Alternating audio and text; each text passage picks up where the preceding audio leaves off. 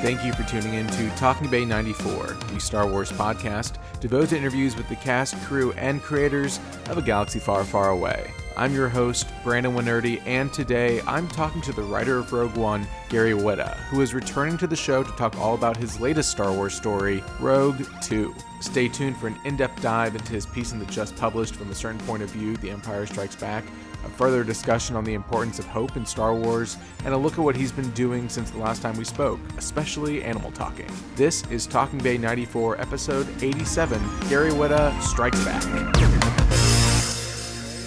To our interview from, it was August 2018, so that it seems like a very long time ago. Yeah, I don't even remember what we even talked about back then. I'll tell you what we talked about. We talked about Time Bandits, which still holds up. So still that sounds about right. Good conversation. And then we talked about a lot of Rogue One talk, but we talked especially about your Ramis story that led off the original From a Certain Point of View. Oh, okay. Book. So that was actually for the first one of these books, and now here we are. Okay. All right. Well, great. Cool. And so you've been not busy at all since then, right? Nothing major has been going on with Gary Whitta. Yeah, I've been keeping a low profile. Right, yeah. So I'm very excited to talk about all that stuff that you've been doing, especially during quarantine, because it's been just like so much fun to see just how much that's all been going. But really, to lead it all off, to start everything, the last time we talked, you mentioned that Empire was the first Star Wars movie that you had seen in a theater. That's right. And so now being able to come and write a story for Empire Strikes Back must be something very, very special. What was that like for you, and what was kind of the process of picking your story? I think I might know the answer based on the title, but I'd be curious about what your process was. Yeah, it's a really, really fun project to be a part of. I love the idea that they came up with back in 2017 to commemorate the 40th anniversary of the first Star Wars movie by doing this, certain point of view book. And I just thought it was a really cool idea, kind of take these ancillary characters, like maybe someone that's just in the background of one shot for like 2 seconds. But we're all fascinated because Star Wars is so fascinated, right? It's one of those movies that we freeze frame every shot. And we're like, who's that guy? I want to know his story, right? Every ancillary character, every character that's in that movie for like barely like a split second, we want to know more about them because George built such an incredibly rich universe. And the idea of that book was to do exactly that, was to take those very, very small characters and kind of get inside their heads and tell their story. Mm-hmm. And so the idea of kind of revisiting the original movie from the different points of views of these background characters and getting into the idea that they have lives and backstories and as rich as any of the main characters. I just thought it was a really, really neat way creatively to kind of honor the original film. And I remember saying to him at the time, like, please do this again. Like, you got to do all three, right? You got to do Empire, you got to do Jedi. But I didn't know if they were going to or not. I mean, I presume the book was successful, but I didn't know if there was just a one-off or if they wanted to go again and do the whole trilogy. So I was actually really pleased when they reached out and said, hey, we're doing it again. Do you want to come back? Mm-hmm. And I kind of jumped at it. And then the first part of the process is, well, what story do you want to do? And I didn't get like my full, I was actually really fortunate in that I got to do my first pick, but I was a little bit lucky in that by the time they came to me, they had already spoken to some other authors and they had already kind of claimed, oh, I want this character or I want that character. They basically kind of send you a list of like, here's the characters and the stories and the perspectives that have already been kind of claimed by other authors. And had someone done the one that I wanted to do, I would have found something, cool to do otherwise, but I knew in my head what I wanted to do. I had been thinking about it since the first book. Mm-hmm. And, there were two ways into it for me. One was, I love all of The Empire Strikes Back. It is my favorite. Well, okay. My favorite Star Wars movie is Return of the Jedi, and I will have that conversation with anyone. Uh-huh. I'm not saying it's the best one. I'm just saying it's my personal favorite. It has a very, very special association for me. Like all of my memories of like going back to childhood and like I want to do this for a living. They come from Return of the Jedi. That was the movie that really, really like blew me away in the theater. Empire did as well, but for some reason, maybe because it's the end of the trilogy and all the emotional resolution of Luke and Vader and all that kind of stuff, and the battle at the end is still so amazing to me that like that was the movie that was most transportive. I still think Empire is kind of, qualitatively, objectively, probably the best one of all of them. And as flattering as it is to have people come up to me and say, oh, Rogue One is my favorite Star Wars movie, or I think it's the best Star Wars movie because, right. I made a small contribution to it. That's really flattering. But like, the first thing I say is, well, hold on a minute. What about The Empire Strikes Back? I'll vote for that over my own movie because it's so good. And, there's so many great parts of that. It's essentially kind of three parts, right? The Hoth section, and then Dagobah and Bespin, right? It's kind of the three main chunks of that movie, and they're all kind of interconnected. And I love them all, but my favorite chunk of it is Hoth. I just love Hoth, and I think many people do love it. It's why it's become such an iconic part of the Star Wars universe. The walkers, and just that whole sense of. There's a really interesting tone. I'm going to go on like a big digression here, but there's a really interesting tonal shift that happens between the first movie and the second one. The first one is, aside from like entire planets being destroyed, is actually fairly light in tone, right? It's funny. It's a caper. We got to rescue the princess. It's an adventure. We save the day at the end, and it's kind of a romp. Like it's a fun adventure. And the second movie opens in a way that I think is much more kind of dark and mature and like, wow, this is a real war and these guys are on the run and they have been forced, the Empire has pursued them so relentlessly that they are now forced to kind of make their base in like a place that, is like virtually uninhabitable. And that's how desperate they are to find a place where they can hide. And you just get this real sense for the first time in Empire in that Hoth sequence of like, just how difficult it would be to be the rebels and to stay hidden from the Empire with their vast resources, and they're so determined to flush them out and destroy them that they're living in this like frigid place where they can barely survive. It just kind of it felt real and grounded in the same way that people really like Rogue One for saying it feels like really grounded and this is what it would really be like on the ground between the rebels and the Empire. I feel that to me that all started with The Empire Strikes Back and the Hoth base. I've just always loved that section. So I knew I wanted to do something in that space. I wanted to do something on Hoth. If I didn't get the story that I wanted, I probably would have found something else to do on Hoth. Right.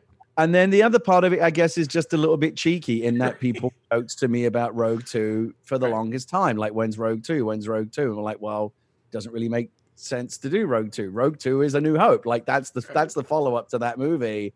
I guess the only way that you could do it, and I don't think it would necessarily be that interesting, would be the other Death Star plans, right? The Bothans that stole the plans for the second Death Star, and a lot of that other stuff. I have nothing to do with it, but I assume that a lot of that energy, like, oh, we love the espionage, we love the rebels, we love kind of the street level stuff, will probably be handled in the Cassian Andor show that they're developing. Right. So all that stuff's that's probably the closest thing you're going to get to a Rogue 2. Like, if you want more Rogue One, the Cassian Andor show, my guess, again, I know nothing about it, but my guess is it will have you covered. But people, Rogue 2, and it almost became kind of a meme. And the whole reason why Rogue One is the title of the movie is I needed a call sign when I was writing the original draft of the script. And I've always loved that, that rogue designation. And, if you've played the video games, Rogue Leader and Rogue Squadron and all that kind of stuff, I just kind of felt like Rogue was... it just fit, and it fit for Jyn because she goes rogue. Like, it just made perfect sense. Right. And in the original version of the script, that was her designation. I believe it was either Rogue Leader or Rogue One, and those were the two titles that I submitted when we were trying to find a title. I had a whole list that I put forward, and two of them on it were Rogue Leader and Rogue One, and they picked Rogue One, and that's how it became the title of the movie. Rogue. The first time you hear the word Rogue is in The Empire Strikes Back. This is Rogue 2. Commander Skywalker, do you copy? Right, that's the first time that you learn. Oh, there's a rogue squadron. That's badass. Right.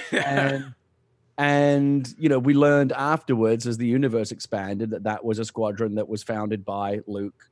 After the events of A New Hope, and they basically kind of gave him his own. Hey, well done, you blew up the Death Star. You can have anything you want. You want your own squadron? You're a hero of the rebellion. Right. And so they give him his own squadron, and I just thought that was really cool. And again, we've seen that play at this Rogue Squadron books and comic books and video games, and it's been very well explored in, I guess, what is now referred to as the Legends universe. Right. And I just thought it would be an interesting way to get back to it and kind of cheekily say to people that have asked for, hey, you want Rogue? Hey, guess what? I'm doing Rogue 2. It's not the Rogue 2 that you necessarily think, because of course Rogue 2 is Zev Seneska, the pilot in Rogue Squadron, the snowspeeder pilot who finds Skywalker and Solo after they get lost on Hoth. And so it originally started as, let's do something cute with the Rogue 2 designation and kind of bring it all back around the story I did in the first book was a Rogue One continuation, with Ramus Antilles, and it just made sense to try and do in a much more kind of like metatextual way, Right. have another kind of Rogue One connection to this one by doing Rogue Two, which is, as I said, where the title of the first movie came from.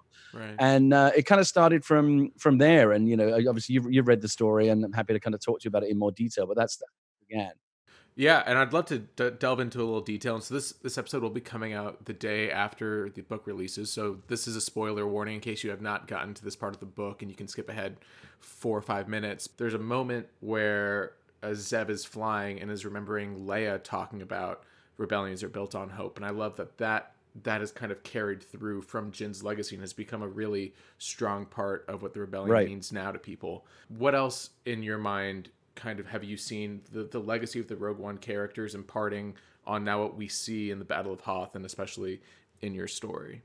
Yeah, so I thought that was a really fun way, aside from the kind of the tongue-in-cheek connection, to actually try to connect that Rogue 2 call sign and Rogue Squadron, back to, we kind of retrofitted it, right? So Rogue 2 and Rogue Squadron in The Empire Strikes Back begat, Rogue One being the name of the movie and the call sign for that mission at the end of the movie. But I always loved this idea that we actually would connect those canonically. And so the idea is that, after the events of the Battle of Yavin, the rebels know what happened, that there was, because it happened in front of everyone. Like Jyn's there in front of all the rebel leadership. They all know. Everyone, this mission wasn't a secret by the time it went down.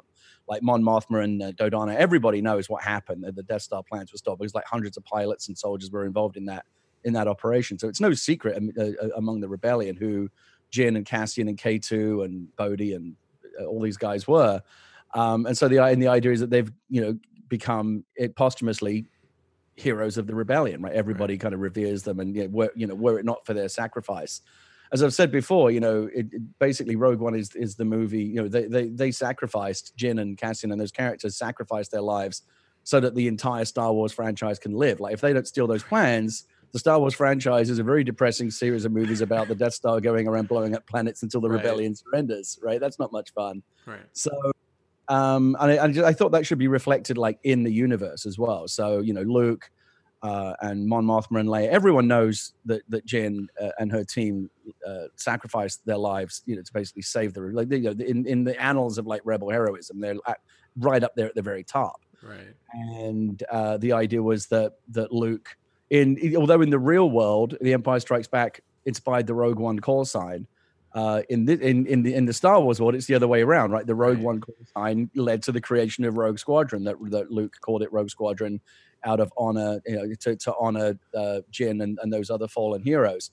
Right. And I love this idea. We talk about this a little bit in the book, and I've always had this kind of fan theory that I guess now we've kind of made canonical that. Yeah.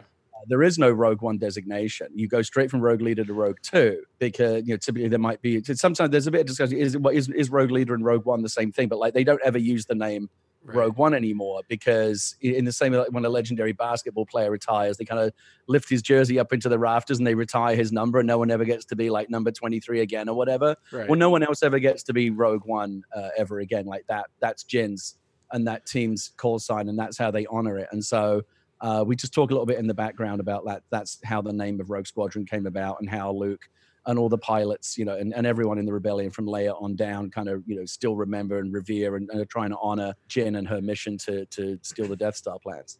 The story that you tell of again, humanizing these characters, and I love the betting aspect of it. Because like I was like, oh, like what side would I bet on when it comes to the romance of Han or Leia, or then of course the survival and Leia coming into it and kind of showcasing herself as a leader. You wrote obviously a tiny bit of Leia in Rogue One, but with this story especially, how did you want to portray Leia as a leader, and what were kind of the steps you were taking in your mind? Yeah, one of the things that I kind of can't help myself doing, even when I'm writing, ancillary characters, is find a way for them to interact with, the legendary characters that we all know.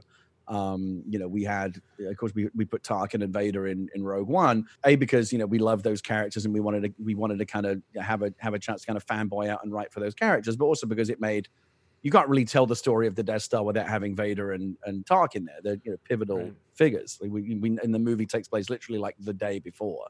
So if they're there today, that's the reason they would have been there yesterday. So it's not that much of a stretch. And, we obviously on Rogue One, we had a ton of fun, playing around with those characters with Tarkin and Vader, and writing those scenes was like some of the most, fanboyish thrills that I had in that movie. And then with the Ramis story, again, stands to reason he would be interacting with, she interacts with Leia and Ramis interact at the end of Rogue One. And, Right. it makes total sense that they would know each other. He's the captain of her ship. And so, you always be careful. You're always aware, like, not to try and shoehorn characters into the story just because you want to write for this big name character. But I've been very fortunate in the characters, even the ancillary ones that I have written for, like Ramis and now Zev Senesca. They are all in close proximity with, Leia and Luke and Han and the characters that we all know the best. And so for this one, I really wanted to try to, as much as the story is told from the point of view of Zev Senesca, it's not necessarily about him. It's really about life on Echo Base and how the other pilots respond to the loss of Commander Skywalker. And that you think about like that 24 hours, you see it from the point of view of like, Chewie kind of like crying out in anguish when the shield doors close and Leia's looking devastated and 3PO, dear, oh dear, like the whole thing. Like everyone's very sad. But again, you never really see the other pilots, and there's this sense of, what are they doing? And I love this idea that Luke, Commander Skywalker, having been given this squadron, was very, very humble about that. There's a little speech in the book that he gives that I like when he says, "Hey, I'm just a kid from a moisture farm, so try to go easy on me when I screw up," because he's never commanded a squadron before. He kind of got thrown in at the deep end. But the fact that he comes from a very kind of working class, so to speak, kind of blue collar background, he really is just a kid from a farm in the middle of nowhere. That he doesn't put on any airs. Like he's very much like a man of the people, and the pilots love him for that. Like he takes the time to remember all their names. He knows who they are. Like he asks you how you're doing and genuinely listens to you. And so like his pilots, the people that serve under him, love him. And so that when he goes missing, they're just climbing the walls. They don't know what to do with themselves. Like they need him back. Like he's so pivotal. He's like a father figure to them. And you talk to any pilot or any soldier who served, especially during wartime, there is a tremendous amount of just sitting around waiting, right? Like, so you might have to suddenly scramble or go into battle and spring into action very quickly, but there's like hours and days of just sitting around waiting for the orders to come, right? And how do you amuse yourself and keep up morale? And, you play cards, you joke around, play pranks, and, the idea is in this one that they gamble. They're always betting on something. Right. To try to, again, just to try to keep spirits up and just to occupy themselves, because they're stuck in this freezer, right? There's nothing to do. You can't go outside. Like it's not a fun place to be. And they're there for a really long time, hours turning into days and weeks, and morale and kind of mental health. We of course know this better we all know this now better than anyone, right? Because we've all been locked up in our own private Echo bases now for the better part of the year, and mental health is an issue. And how do you keep your spirits up? And the idea that they have this kind of ongoing betting pool and they're always finding something to gamble on just as a distraction, I thought was really fun. But the whole point was, even though it's told from the point of view of Zev, I really wanted to have the story be kind of an insight into how the Titanic characters, the legendary characters from the movie, Leia, Han, and Luke, are viewed by the people around them. And we see that Skywalker's revered. I like the idea that the pilots think that Solo's just a bit of a blowhard, just a bit of a dick. Like he spends way too much time talking about that piece of junk ship of his. Like they respect Solo, but they kind of do and they don't. Like they see him for what he is, which is like at the end of the day, in the clutch, he's going to be there for you, but you have to put up with a lot of shit from him along the way. And they see him for what he is. And Leia, of course, they absolutely revere because she's she's a legendary figure. She helped with the Death Star plans as well, and is just has always been portrayed as just a tremendous leader, right? And everyone looks up to her, and when she gives a speech, people listen, and she lifts everyone's spirits. And so the idea there was for her to kind of have the pivotal moment. That's my favorite moment in the story, when she explains, when she says, you're not betting on Skywalker's life, you're betting on his survival, and she bets on every pilot. So I know you're going to find him. And just in that one moment, she kind of raises, everyone's like, yeah, we're going to, she turns in this one moment in the barracks, all these pilots are like, oh, what's going to happen? When they're all kind of thinking very fatalistic about, he's not going to survive out there because they know how dangerous an environment Hoth is. She comes in and 5 minutes later, they're all like, yeah, we're going to find him. And that's just a great example, I think, of like the kind of leadership that she, brings to the table. So it was really, really nice to get to write is actually, I think, the most I've ever gotten, because I wrote a little tiny bit of her dialogue in Ramus, but this is kind of the most I've ever gotten to write for Leia. And it was just a real thrill to kind of, try and put yourself in her shoes and say, like, what would she say to these men at a time like this? And it was just a thrill to write for her. I mean, even talking about your brief moments writing her in Ramus, I still remember they have to separate, obviously, while she's escaping, and she gives him a little kiss on the cheek or whatever, because they know they'll never see each other again. And like, that still is so poignant to me, thinking about that story and how you're so easily able to bridge these things that we are just taking for granted. Like you're saying, Echo Base, when I was growing up, it would snow outside, and so you would recreate the Battle of Hoth. It's just part of what we think about Star Wars. But now you are able to really bring it into actually like humanizing real world kind of places that all these characters feel like they're really fighting for something even bigger than what we see on the screen. Yeah, just from a nerdy point of view, I really liked, and the story talks about it a little bit, like just what it took to even establish that base, like carving out those ice caves and just getting heating running through the base and things like that. Because there's all these like pipes and tubes running through in the production design of running through the base, and it gets my nerdy mind going about like, man, someone had to run all that cable, right? Like, there was a point where you think about it, there was a point where those ships landed on Hoth and there was just nothing there, and like, we have to carve out a base here. Right. And it took them months to do it, to carve out those ice caves. You can tell, again, in the production design, you can see that those tunnels and hallways have all been like manually carved out of the ice. Right. And so, how long did it take to do that? And just how many people must have died establishing that base? And there's heroism just even in that simple act.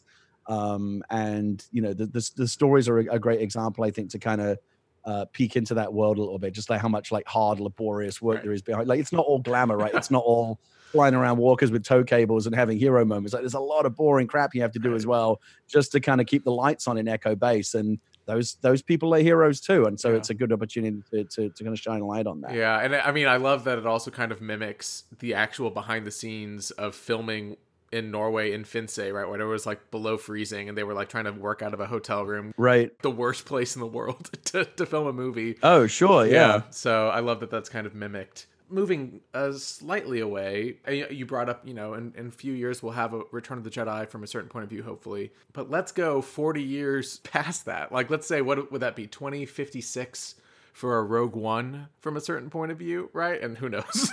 Oh God, I'll be dead. Right, yeah, I was like, what? What's going to be happening? But all that to be said, like, what characters from Rogue One would you like love to see fleshed out by an up and coming author in 2056, and it get beamed into our brains or something for that installment? I mean, not necessarily. I wouldn't consider him like a candidate for a Rogue One certain point of view, but because he's a major character in the movie as opposed to a character you only see for 2 minutes. But like one of the things that I love most about Rogue One, my favorite character is Saw.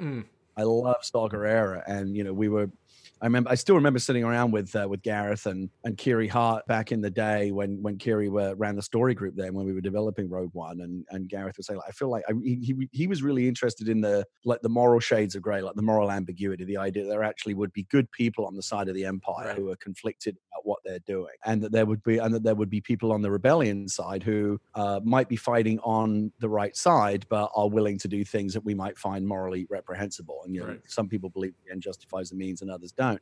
And Gareth really wanted to get into that. He always talks about shades of gray rather than just white hats and black hats. And so you find that, right? You find that in the character of Galen, right, who technically works for the Empire, but he's a good man underneath. Helped build this monstrous planet-killing weapon, but deep down knew it was wrong and found a way to kind of undo the work that he had done.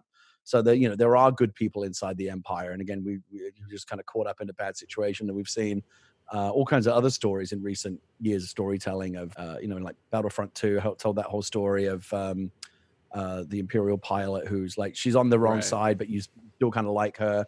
And of course, in Rogue One, there's all kinds of shades of gray, from Cassian, who, in the very first scene, like shoots an informant because it's the only way he's going to survive. There's a brilliant piece of performance there, by the way, from Diego Luna. I'm sure you've seen it, but like for people who don't remember it, after he shoots that guy in that alleyway, because it's really the only way he's going to get out of that alleyway alive. If he doesn't do it, like, the whole thing's for nothing. He has to kill the guy. There's just a beautiful little piece of performance from Diego Luna there, where like right after he does it, there's just a moment where he knows that he's just lost another piece of his soul. Right. You know, it's like what is this doing to me? But I've got to do it, and I know it's again the end justifies the means. But man, that was rough. I had to do that. And then the big idea that we pitched in that meeting with Kiri was like Gareth wanted like a Colonel Kurtz Apocalypse Now character. Like what is a rebel who has gone off the deep end and has actually gone like beyond freedom fighting and into terrorism? Like what does that look like? Like someone who is willing to do anything to defeat the Empire, even if it's morally, you know, reprehensible. And Kiri mentioned, well, George actually did create a character like that in the Clone Wars called Saw Gerrera. And, you know, he would be older now, and maybe that's a character we could revisit. And she kind of opened the door for us to explore Saw Gerrera. We went and watched the Clone Wars episodes and talked a lot about Forrest Whitaker. And we just love the idea of a character who had, you know, in my head, the idea was that he originally was like a senior figure in the rebellion who was around the table with Mon Mothma and, you know, Dodonna and all the you know, and Madine and all the major characters. But at some point there had been like a difference of opinion about like how best to fight the Empire, that, you know, Mon Mothma and the others were like, you know, we can only go so far. Right. And Gerrera and his guys would be like, no, like we're fighting the ultimate evil here. Like there's no limit. Like you have to play by their rules. Otherwise we're going to lose. Right. And then there was eventually some kind of difference of opinion that was irreconcilable, and Saw just left and ended up going kind of forming his own like uber militant splinter faction that had since gone on that was doing so many like blowing up civilian convoys and stuff like that, and like actual acts of terrorism against, you know, imperial planets, that he had actually become kind of a PR nightmare for the rebellion. Like he was like they thought he wasn't helping, and I just thought I just thought it was really, really interesting to explore that. And I was actually very privileged that when I came back to work on Star Wars Rebels, I got to write that episode where Forrest Whitaker comes back as Saw Gerrera, and I got to write the scene that I always thought should have been in Rogue One, where like he really talks to Mon Mothma about like the two different attitudes towards prosecuting the war. Right. And I think it's like Gerrera says something to her like, you know, when this is all over and there's Imperial flags flying across the galaxy, I hope you'll find some comfort in knowing that you played by the rules, or whatever it was that he says. It's like, yeah, like he kind of like he's a monster, but you kind of think, shit, like I kind of want to be like he's the guy that's going to win this for the rebellion, even though you've got to get your hands bloody to do it. And those different perspectives, I think, are fascinating. And again, I have no idea what the Cassian Andor series is doing, but you know, I hope that they explore that a little bit more. The idea that the rebellion's always been kind of politically divided. I think that's why they struggled for a long time. Like the Empire is like Palpatine says, this is what we're doing, and that's what they're doing. Like there's no debate, right? There's no discussion. And the rebellion is, and you saw it very clearly in Rogue One, like a lot of people from politically diverse worlds all kind of squabbling about what the best course of action is. And aside from the fact that the Empire has far greater, you know, resources and technical capability than the rebellion, it's also the fact that they just have more efficient leadership in Palpatine. That, you know, Palpatine says we're doing this, they're doing it, and Mon Mothma's like, why don't we do this? And then there's like 3 weeks of arguing about it before anything gets done. And that's democracy, right? Democracy is messy. It's not always the fastest or most efficient system of government. And we showed some of that in Rogue One, and I thought that was really cool. And I would like to see more of that, whether it be in the TV show or in subsequent films or television, just opening up the rebellion to show that it is really messy. And no, not everyone always agrees. And I think we began to scratch the surface of that in Rogue One and some of Rebels. And I would like to see more of that, basically. Yeah, it definitely does not hit any harder in current times than it did in 2016 at all. Like, you know, nothing happening politically currently that might impact a viewing of Rogue One now. Moving from Star Wars, I listened to our interview, and the last time you're the grand slam of Star Wars writers, right? You did comics, you did the movies, you did the TV, and you've done the books. Like, there's nothing like maybe I would still like to do a video game, but yeah, it's no, that was like a weird statistic that somebody pointed out to me once. I don't think even George, I mean, obviously he could if he wanted to, he just cared not to.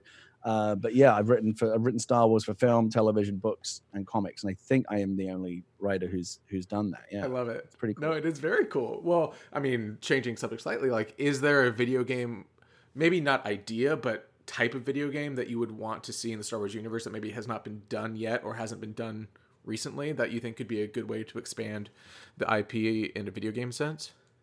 In terms of video games, I mean, you know, these last several years under EA have been kind of a mixed bag, right? They got a very rough start with Battlefront and even Battlefront 2. You know, it was a lot of weird things. I know they had to kind of rush a game out, that first Battlefront, to kind of meet, you know, they wanted to have a game out at the same time that the new movie came out.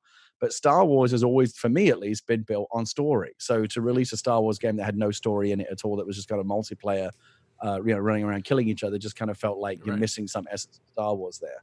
And then since then, Battlefront 2 had a decent, they actually had a story campaign that was pretty good. But then they got caught up in this whole mess with microtransactions, and it was a bit messy. And then Amy Hennig's game, which I thought was going to be brilliant, getting canceled. And it was like, what's going on, like on the video game side for a while? Right. But it seems like maybe they're starting to right the ship. Fallen Order obviously was really super well received. Squadrons as well. It's taken them a while, but maybe they're finding their groove now. I don't know. But for me, coming from a video game background, this is something that often gets forgotten about. People talk about those years, through the like kind of mid 80s through mid 90s, that decade where between Return of the Jedi and the Phantom Menace, where Star Wars was, nothing was happening like in the cinematic space or in television. Yeah. And it was kind of laying fallow for a while. And people talk about, the expanded universe novels and comics kind of keeping the flag flying during that time. But not enough people talk about the video games as being a big part of that. Like if you think about it, for that decade, during the year that, Knights of the Old Republic and X-Wing and TIE Fighter and all these amazing games, and Dark Forces, Jedi Knight, all these amazing games were coming out. That was the only way to experience Star Wars on a screen, with sound, with music and everything, all the trappings that you'd expect, voice acting. It was the closest thing to the movies that we got with the video games. And I loved that. And so some of my most cherished Star Wars memories are actually from the video game side. And I feel like video games have always been and should always be like a central pillar of, the Star Wars creative strategy going forward. I think movies always are first, right? Because it began as a film franchise. The TV side seems to be, Mandalorian. People really like the Mandalorian, and they're obviously doing more TV shows, and I think that'll continue to grow. The books and comics, are the High Republic stuff, and there's so much stuff going on, right? There's more going on in the Star Wars space, across all the different media than there ever has been, and I think that's great. And I'm glad that video games are in that mix. I just think that in generally we don't, when we talk about everything that's happening in the Star Wars space, maybe there's still this weird stigma or bias against video games. I don't know what it is, but like the video games have always been a really important part of the Star Wars experience and Star Wars storytelling. And I think we often lose sight of that. Right. What I would love to see from Star Wars video games, and this kind of goes into our next topic of conversation, but I want something kind of dumb. Like, I don't know, like I think we get especially Fallen Order proved it, the story mode of Battlefront 2 proved it, and we can get very cinematic, very compelling stories and new characters. But there's part of me that, and that's just from me growing up in the prequel era, that wants something dumb, like even Star Wars Pod Racer. Like if you did that now, like I don't know if that would be as not well received, but you have something like Lego Star Wars having someone be so excited for it. But I want something a little more, just like play with the IP a little bit and mess around. I think that could be something interesting to play. No, I quite agree. Star Wars has always had this more whimsical side to it, where you can go do fun stuff, animation, and I feel like the Lego stuff has really become the standard bearer for that, right? Like the Lego world is just where you kind of get to kick back and kind of have fun and be a bit tongue in cheek and a bit self-referential. And really excited about the holiday special that they're doing on the Lego side, right? I was saying for ages, like they should bring back the holiday special, put it on ABC. Right.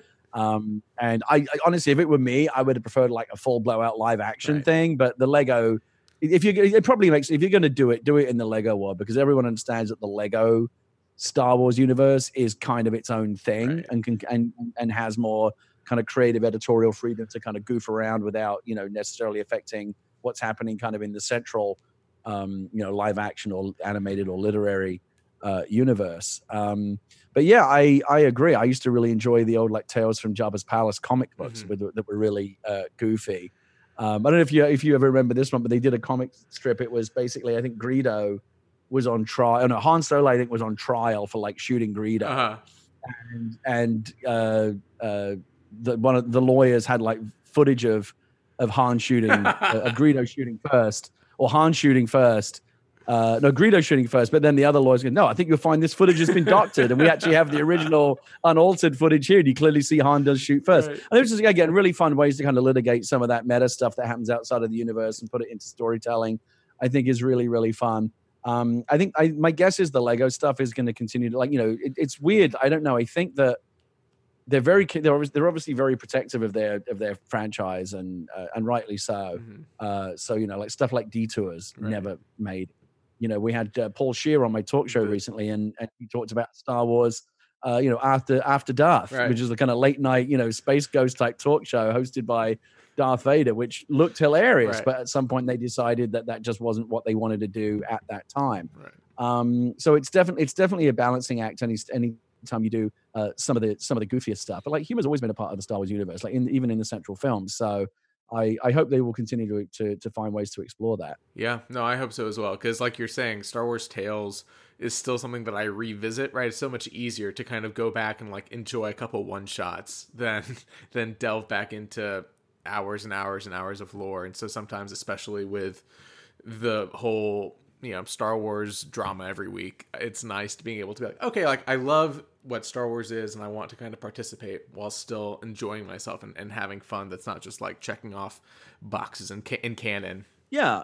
And that's the beauty of having something that is so big and so rich that you can do all these different spin-offs, and like like I said, the Lego Star Wars universe is its own universe, and that can really be the clearinghouse for doing a lot of that goofy stuff. Like I said, doing the holiday special there in the Lego world makes perfect sense to me, because I don't think you're ever going to see like a screwball comedy in a live action, Star Wars, movie.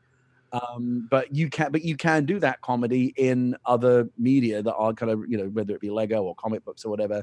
There's a place for it, for sure. So, some of it, if you think about like your favorite Star Wars memories, a lot of them are, the funny moments. Yeah, no, 100%. And I mean, now moving to what you've been doing since the last time we talked, I mean, obviously what has stuck out to me and stuck out to so many people, and it's even what we were talking about earlier with, being in our own private echo base right now, right, where there's not a lot of joy or laughter or humor or whatever it is.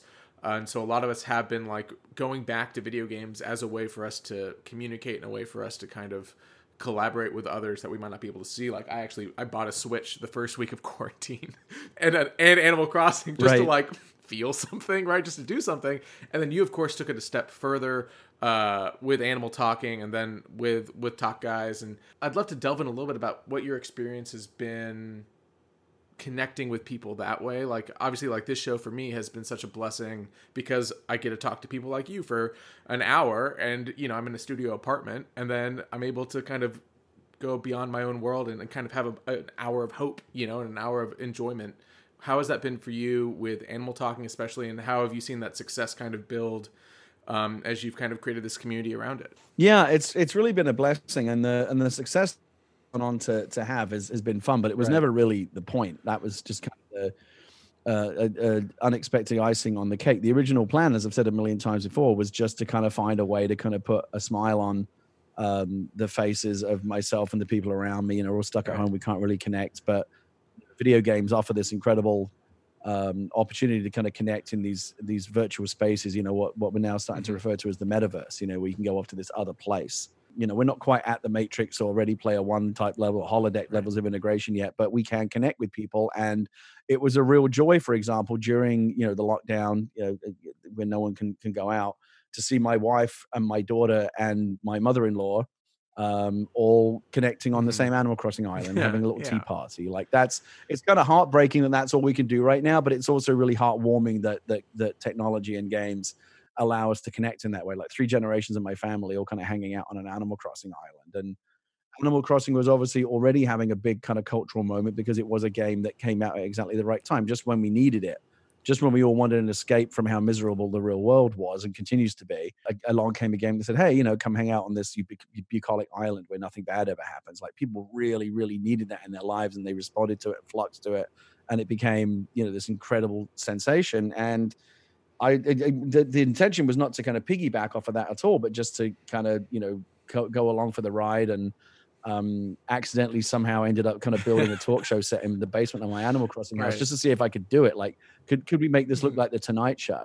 And it ended up looking really good, and I did it live on stream. So all of my viewers were like egging me on, going, oh, you should do something with it now that you've built the set. And so I called a friend of mine over and said, do you want to kind of pretend to be do you want to come be a guest on my pretend talk show? And we streamed it, and we touched some kind of nerve because people loved it. So, oh, do another one. And I really enjoyed doing it. Again, it was like, we're so bored and we're so depressed sitting around at home that doing that was like the highlight of my week. That was so much fun. And I got to like have people over to my house, even though it was my virtual house. and just falling into all the tropes of the late night talk show that we've all known, since the 1950s. Mm-hmm. We're all grown up with it, right? Tell me about your new book. I understand you brought a clip from your new movie. Like all those kind of all those cliches. It was just hilarious to kind of fall into the kind of the comfortable kind of rhythms of that. And the first few episodes was really just me inviting my friends over, like just people that I knew. Like my wife was a guest on the show, her friend, other Twitch streamers that I knew. No one like of any, necessarily any kind of celebrity status. And then Twitch noticed what we were doing and thought it was cool and put it on their front page where, you guaranteed to get a lot of eyeballs. And it just kind of blew up from there. And the next thing you know, we had like big celebrity bookers calling us. And, now we're at a point where after 2 seasons of the show, we've had some of the biggest stars in the world on the show, Selena Gomez, Brie Larson, Sting, it's just, just crazy the people that we've had on the show. Like we were getting guests and continue to get guests that are as good as anything Jimmy Fallon or, the big boys will get. And I'm not quite sure how that happened because, it's just me here in my home office. Like there's basically down here in the basement of my house. And we're getting these crazy guests because they all responded to something that they thought, like they just saw kind of the whimsy in it, like, oh, this is kind of cute and fun, and like we didn't have to explain it to anyone, and people wanted to be a part of it, and now it's become kind of a big thing, and to the extent that honestly it's actually become quite stressful. Like when we're having big guests on the show, there's like conversations you have to have with their PR people, and when we have musicians on the show, we have to clear the music so we can play it without getting a DMCA copyright issue, and that part's not fun at all. I almost kind of want to just go back to it being me and my friends again and forget about the big celebrity guests. But it has been brilliant. And to your point at the top of your question, the biggest blessing of it of all has been meeting all these weird and wonderful people from different walks of life that I might never have met. I mean, I meet showbiz people all the time because I'm a screenwriter. So I meet, actors and directors and people like that all the time, show folk. But like, I don't know if I ever would have done a movie or met Danny Trejo outside of this show, or Elijah Wood, or, Shannon Woodward, or Paul Scheer, or T-Pain, or any Damon Albarn, any of the amazing people that we've had on the show. And some of these people have gone on to become my friends, and now we're working on projects together. And it's just, it's just this incredible nexus for all of these people. Because you think about a talk show, right? It's like people from all walks of life. It's celebrities, it's academics, it's musicians, athletes, people from the video game world, just people from all, like if you're interesting, you can probably come on the show. And so all of these people have come together, and I've not just kind of struck up friendships and relationships with them, but they have done so with each other. Like there are guests on the show who met each other from sitting on the couch, and now they're off doing stuff together. And so it's just been a brilliant kind of point of connectivity for interesting people to meet each other and maybe go off and explore doing things. I mean, it really is a bright light and a bright kind of spot of hope. And I think that's been a theme throughout all the questions and things that we've been talking about over the past 40 minutes or so is that idea of finding hope in times that, might feel a little, it's hard to get up, or it's hard to do your actual work, or it's hard to kind of get through the day. And how have you been working? How have you been coping? How have you been trying to be the best Gary Whitta you can be through all of this? And has that impacted your writing process? Has that impacted your creative process? Like what have you been able to do, especially during all of this? I mean, first of all, to your point on hope, I think that was I think you put it very well, and I totally respond to that. The idea that, and this is something that Rogue One tried to talk about, obviously, that, hope is often most needed when it's in the shortest supply, right? That's kind of the terrible kind of irony and dichotomy of hope, is like you need it most when you have the least of it available. And we have seen that reflected in our lives over the past week. I mean, God knows where we're going to be by the time people are listening to this podcast a week from now. But like as of today, the eve of the election, there's tremendous anxiety and tremendous fear, but also tremendous hope, and it's something that's been, it's no exaggeration. They will still be talking about 2020, 100 years from now, in terms of this being a historically miserable year for the human race. It's been awful, just awful. My daughter is stuck at home. She can't go to school. Everyone's climbing the walls. People are dying in massive numbers. It's just absolutely terrible. It's all been a direct result of the most catastrophic failure of leadership this country has ever seen in its lifetime. And it's horrible to see. And I absolutely despair as someone who loves this country. I don't think anyone loves this country more than people who had to earn the right to become a citizen here. And I'm one of them. I came here and I worked hard, and I did everything right, and I did all the citizenship stuff, and now I get to vote and live and make a life here. And so I'm I'm really into America. I think America's fantastic. I think what's happened to it over the past 4 years has been an absolute disgrace and a tragedy, but all the more reason, to fight for it. And so, just on the issue of hope, I think, people often say Star Wars isn't political, but it's so often. No, Star Wars is political. Yeah. Go. I mean, go talk to George about what he was talking about in the original movie, right? Talking about Nixon and the Vietnam War and all this kind of stuff. Like, give me a break. Yeah. And Rogue One obviously, has a lot of that, running through it. For me, even take the politics out of it. For me, and it's a theme that runs through all of my work, because I was a very nerdy kid in school, and I was bullied a lot, and I can't stand bullies. And that's, again, as of today, when that's what we have right now at the top of the country, is just a big bully. Right. And I hate that. And Rogue One, even if you take the politics out of it, to me, it's a story about standing up to bullies. Right, the Empire is a bully. That's how they achieve, political supremacy, is they just bully everyone with superior strength. And it's kind of a David and Goliath story. But if you have courage, if you believe, you can defeat the big bully, even though you may be the little guy. And that's a message that I think everyone should subscribe to.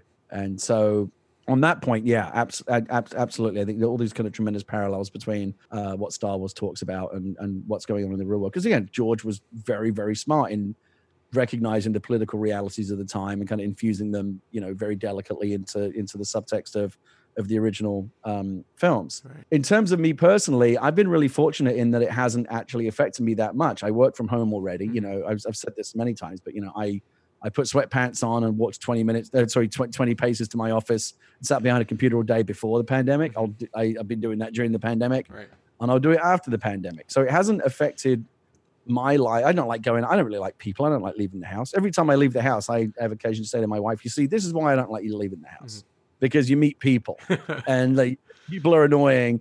And so I haven't really, I don't feel terribly cooped. I mainly feel bad for my family, because my kid is at school, and my wife, has had to put a lot of extra hours in taking care of, the remote learning. And it's been a tremendous strain on my family and families all across the country and around the world. We're not supposed to live this way. And so it's been hard on everyone. I would say that, strangely, this has actually been one of the most productive years I've ever had, because I'm stuck here. I've got nothing else to do. I may as well kind of throw myself into my writing. And I've done been working on a lot of stuff. I mentioned before the podcast, I have a thing that I'm working on that I'm hoping to bring out in January. If I'm fortunate, you'll let me come back in January and we'll talk more Star Wars, and I'll promote some of the other stuff that I'm working on outside of the Star Wars universe.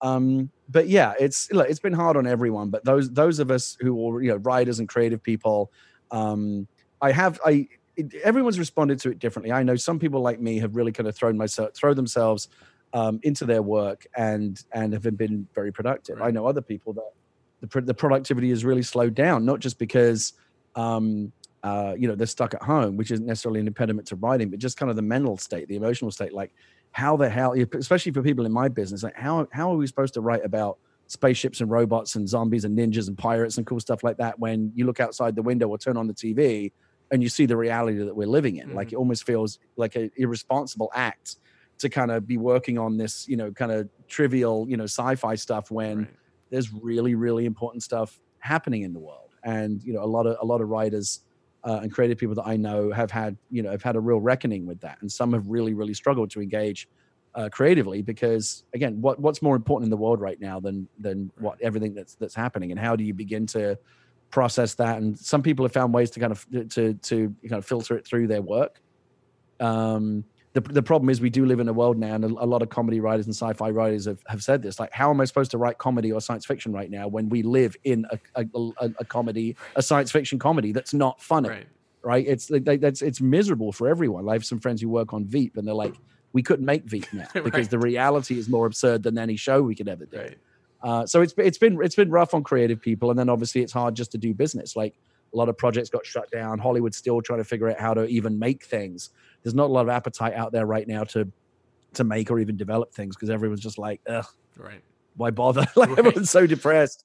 And we'll get back to it. I think maybe by mid next year. Sounds like a long way off, but maybe by mid next year, if everything goes right, we'll be able to get back to some kind of normalcy. It won't be the normal as before. Like, so many things some things will go back to the way they were before. Other things will be forever changed. Like, it will go back to normal, but it'll be like a different normal than the one we had before, because you cannot go through an experience as profoundly life-changing as the one that we've all collectively gone through over the last year, and not have it have some permanent impact going forward. And the hope would be, and again, we're talking a day before the election. This will come out a week after the election, and so the hope now is that the future is brighter, that we can still hold on to that hope. And if that hope seems like it might be sputtering or it might be going out, like, it's more important than ever to press on and to do even more and more important things. And yeah, like I said, it's a self-fulfilling prophecy. Like, if you let the fact that there's not a lot of reason to be hopeful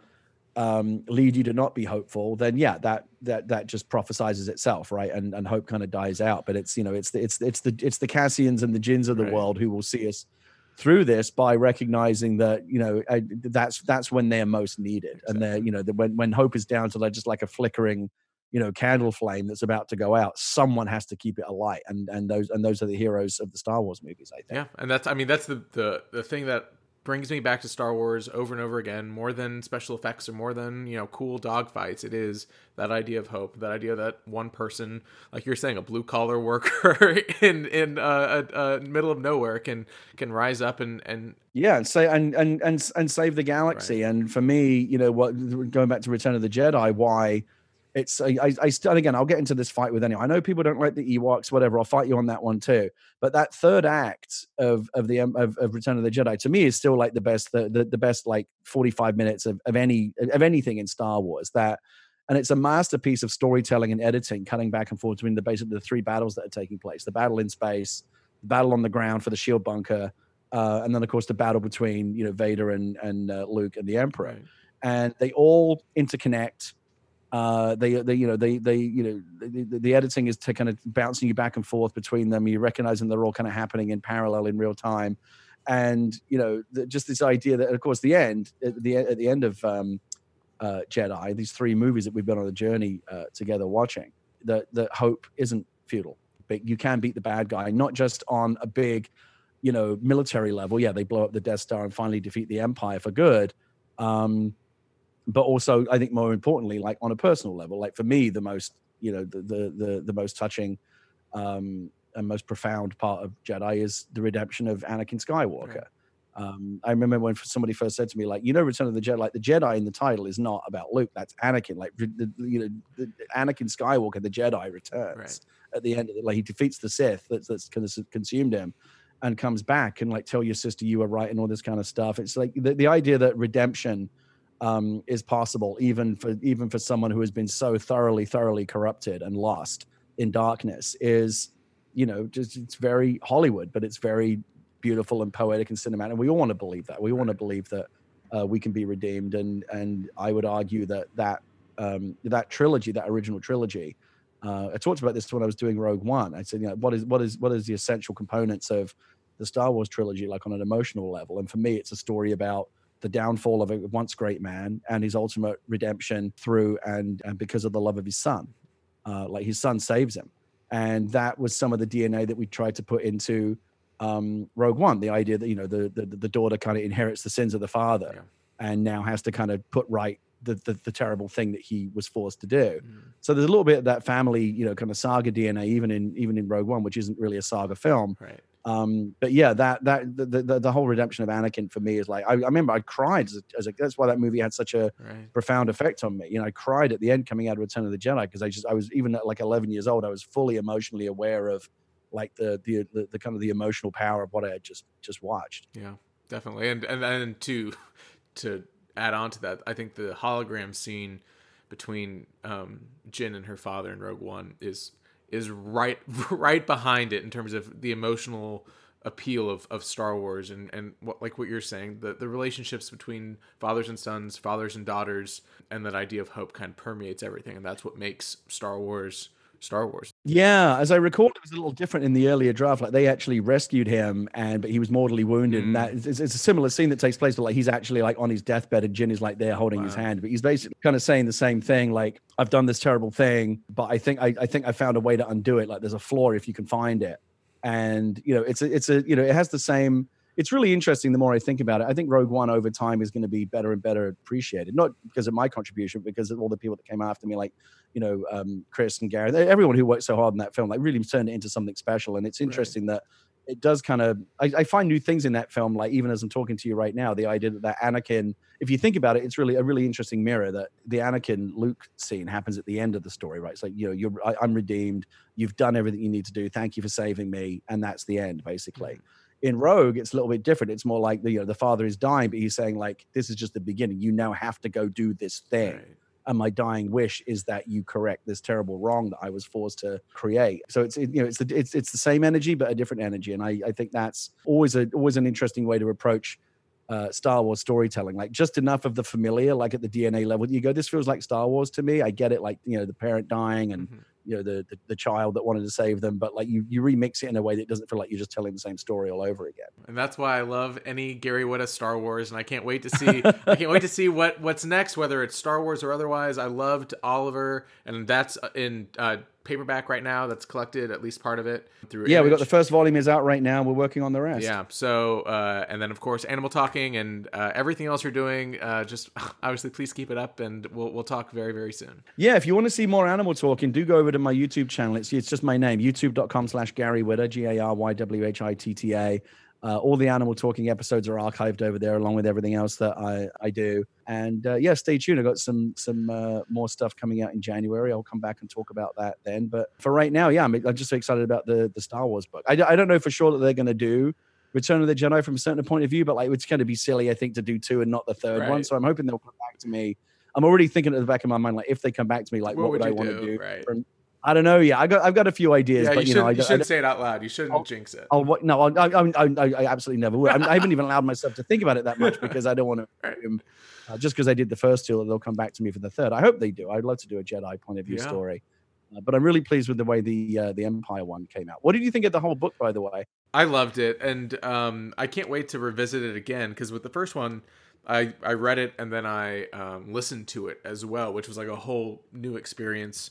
And me and like obviously the show is a lot of background characters and a lot of kind of the behind the scenes stories of Star Wars, and so this is like right up my alley.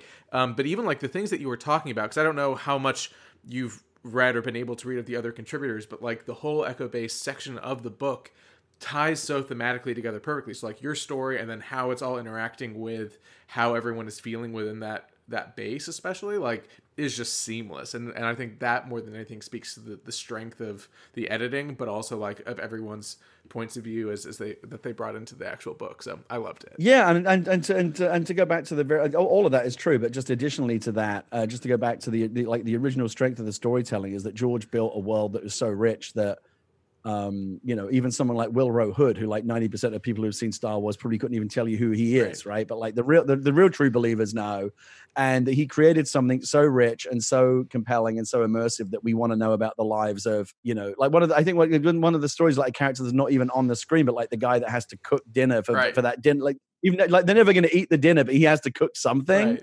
So like, what does he even eat? Like just there's so much fun to be had, and I think. When we talked earlier about, the different kind of tones of Star Wars, it's often serious, but it's also often very funny.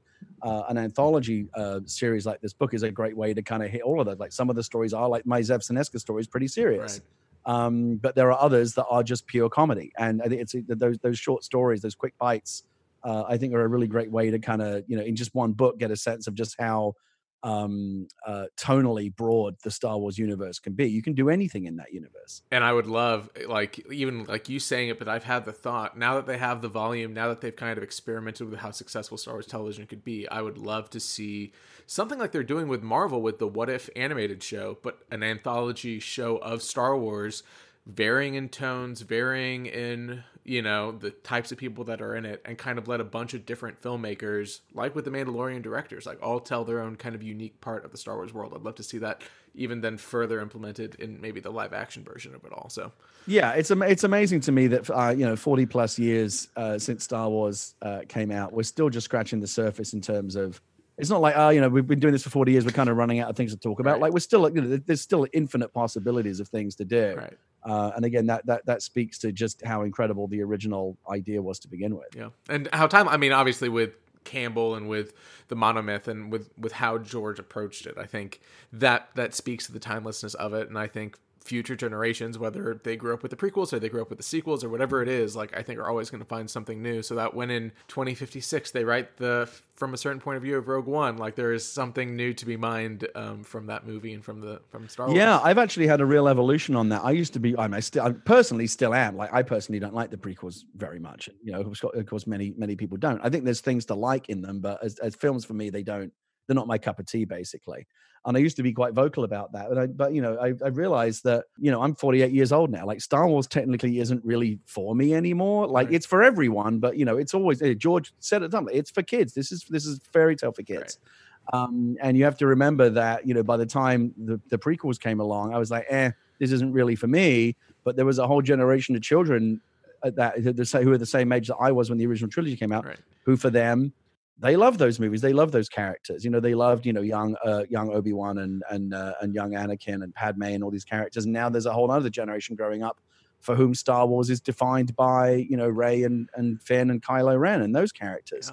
Yeah. So it's really, really a generational thing. You know, we're members of the OG generation, right, where it all started. And the original trilogy movies, that's why I was so pleased to get a chance to work on Rogue One, because it's set right in the window that for me is most special. I would have been thrilled to work on, you know, one of the new saga films, but it wouldn't have been the same for me in terms of, this is the era that I grew up on. Right. I was able to, you know, to go back, and I told this story a million times, but like when I first walked onto that Yavin base, you know, where they built that, you know, place called Cardington Sheds in England, I almost cried, because it was like walking through a time machine and being back in 1975, because they pulled all the original blueprints, and it was like I feel like I'm like in some kind of holodeck recreation of like, you know, them shooting the original film. It was absolutely incredible, and the opportunity to kind of go back and kind of revisit that specific period in my childhood and in Star Wars history is just magic. Yeah. I don't know what else to say beyond, like, yes, crying on the Millennium Falcon at Disney World, you know, like it is just kind of a part of you that I don't think it will ever leave. And I think your experiences with Rogue One and bringing especially the original trilogy kind of to a new generation, right? That generation growing up with Rey now will also grow up with Jyn and have that association with the original trilogy in a way that they might not have otherwise. And I think that is something special in itself. So yeah, and it'll be around forever. You know, I know obviously they've kind of slowed the movie making down a little bit as they kind of re-strategize on how they want to move forward. But you know, everything else is moving forward. And again, I think Star Wars will be around in another 40 years. I'll honestly be shocked if it wasn't. If it's not, then someone has dropped the ball, because they there's no again, you're never going to get to a point where you can say, yeah, we've just run out of Star Wars stories to tell. I find that's inconceivable. Right. Yeah. You just have to find out like how to tell it for the current generation. And I think when you strip down Star Wars to its bare bones, that story, that message, that need for hope will be the case for hundreds and hundreds of years. So yeah, because history is cyclical, right? And the same message about fighting tyranny that George was interested in talking about in the late 70s. Right. Like you said before, guess what? We're right back there. So this stuff will always be timely. Yeah, you can do control replace on George's like comments about Nixon, and you'd be like, oh, did he just say that like a week ago to some variety reporter? It's uncanny how history repeats itself if we don't pay attention to it. Well, I'll be paying attention very soon, even more so. But Mr. Whitta, thank you for coming on. Thank you for being a bright spot in my week, which has been mostly anxiety. So appreciate you reaching out and coming back to Talking Bay. It's such a treat and such an honor to talk to you. No, I was happy to do it. Like this has been an hour off from me stressing out as well and kind of pacing up and down. It's always fun to talk about Star Wars with someone else who, is a big fan and appreciates it and gets every nerdy reference. So this has been fun for me too. Thank you. Of course. All right. We'll talk soon. Talk to you later. Bye. Bye.